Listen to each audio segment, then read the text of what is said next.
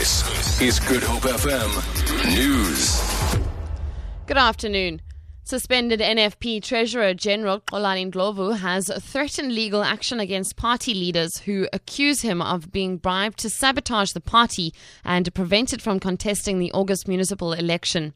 Ndlovu did not pay the required 590,000 rand deposit fee to the IEC before the closing date, resulting in the disqualification of the party.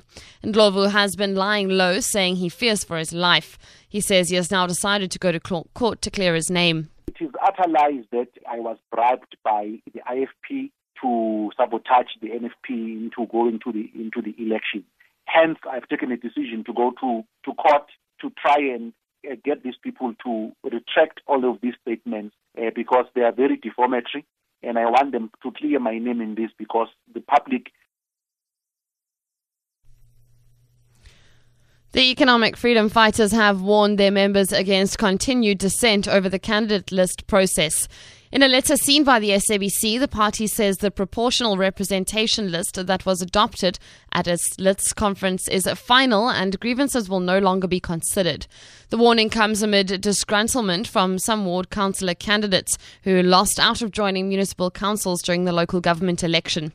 Leader Julius Malema has confirmed that they have sent the letter threatening disciplinary action.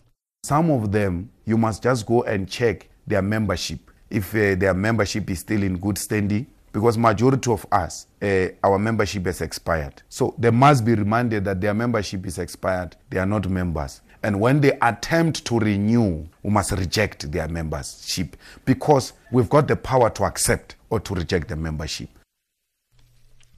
The South African Religious Civic Organisation has staged a sit-in at the office of the Oudtshoorn municipality in the Little Karoo after its councillor was not sworn in as part of the new council on Tuesday. The party said its previous councillor resigned after the election and a new councillor was registered with the IEC. Secretary General Abraham Timmy says they've reached an agreement with the municipal manager. We occupy the offices of the MM.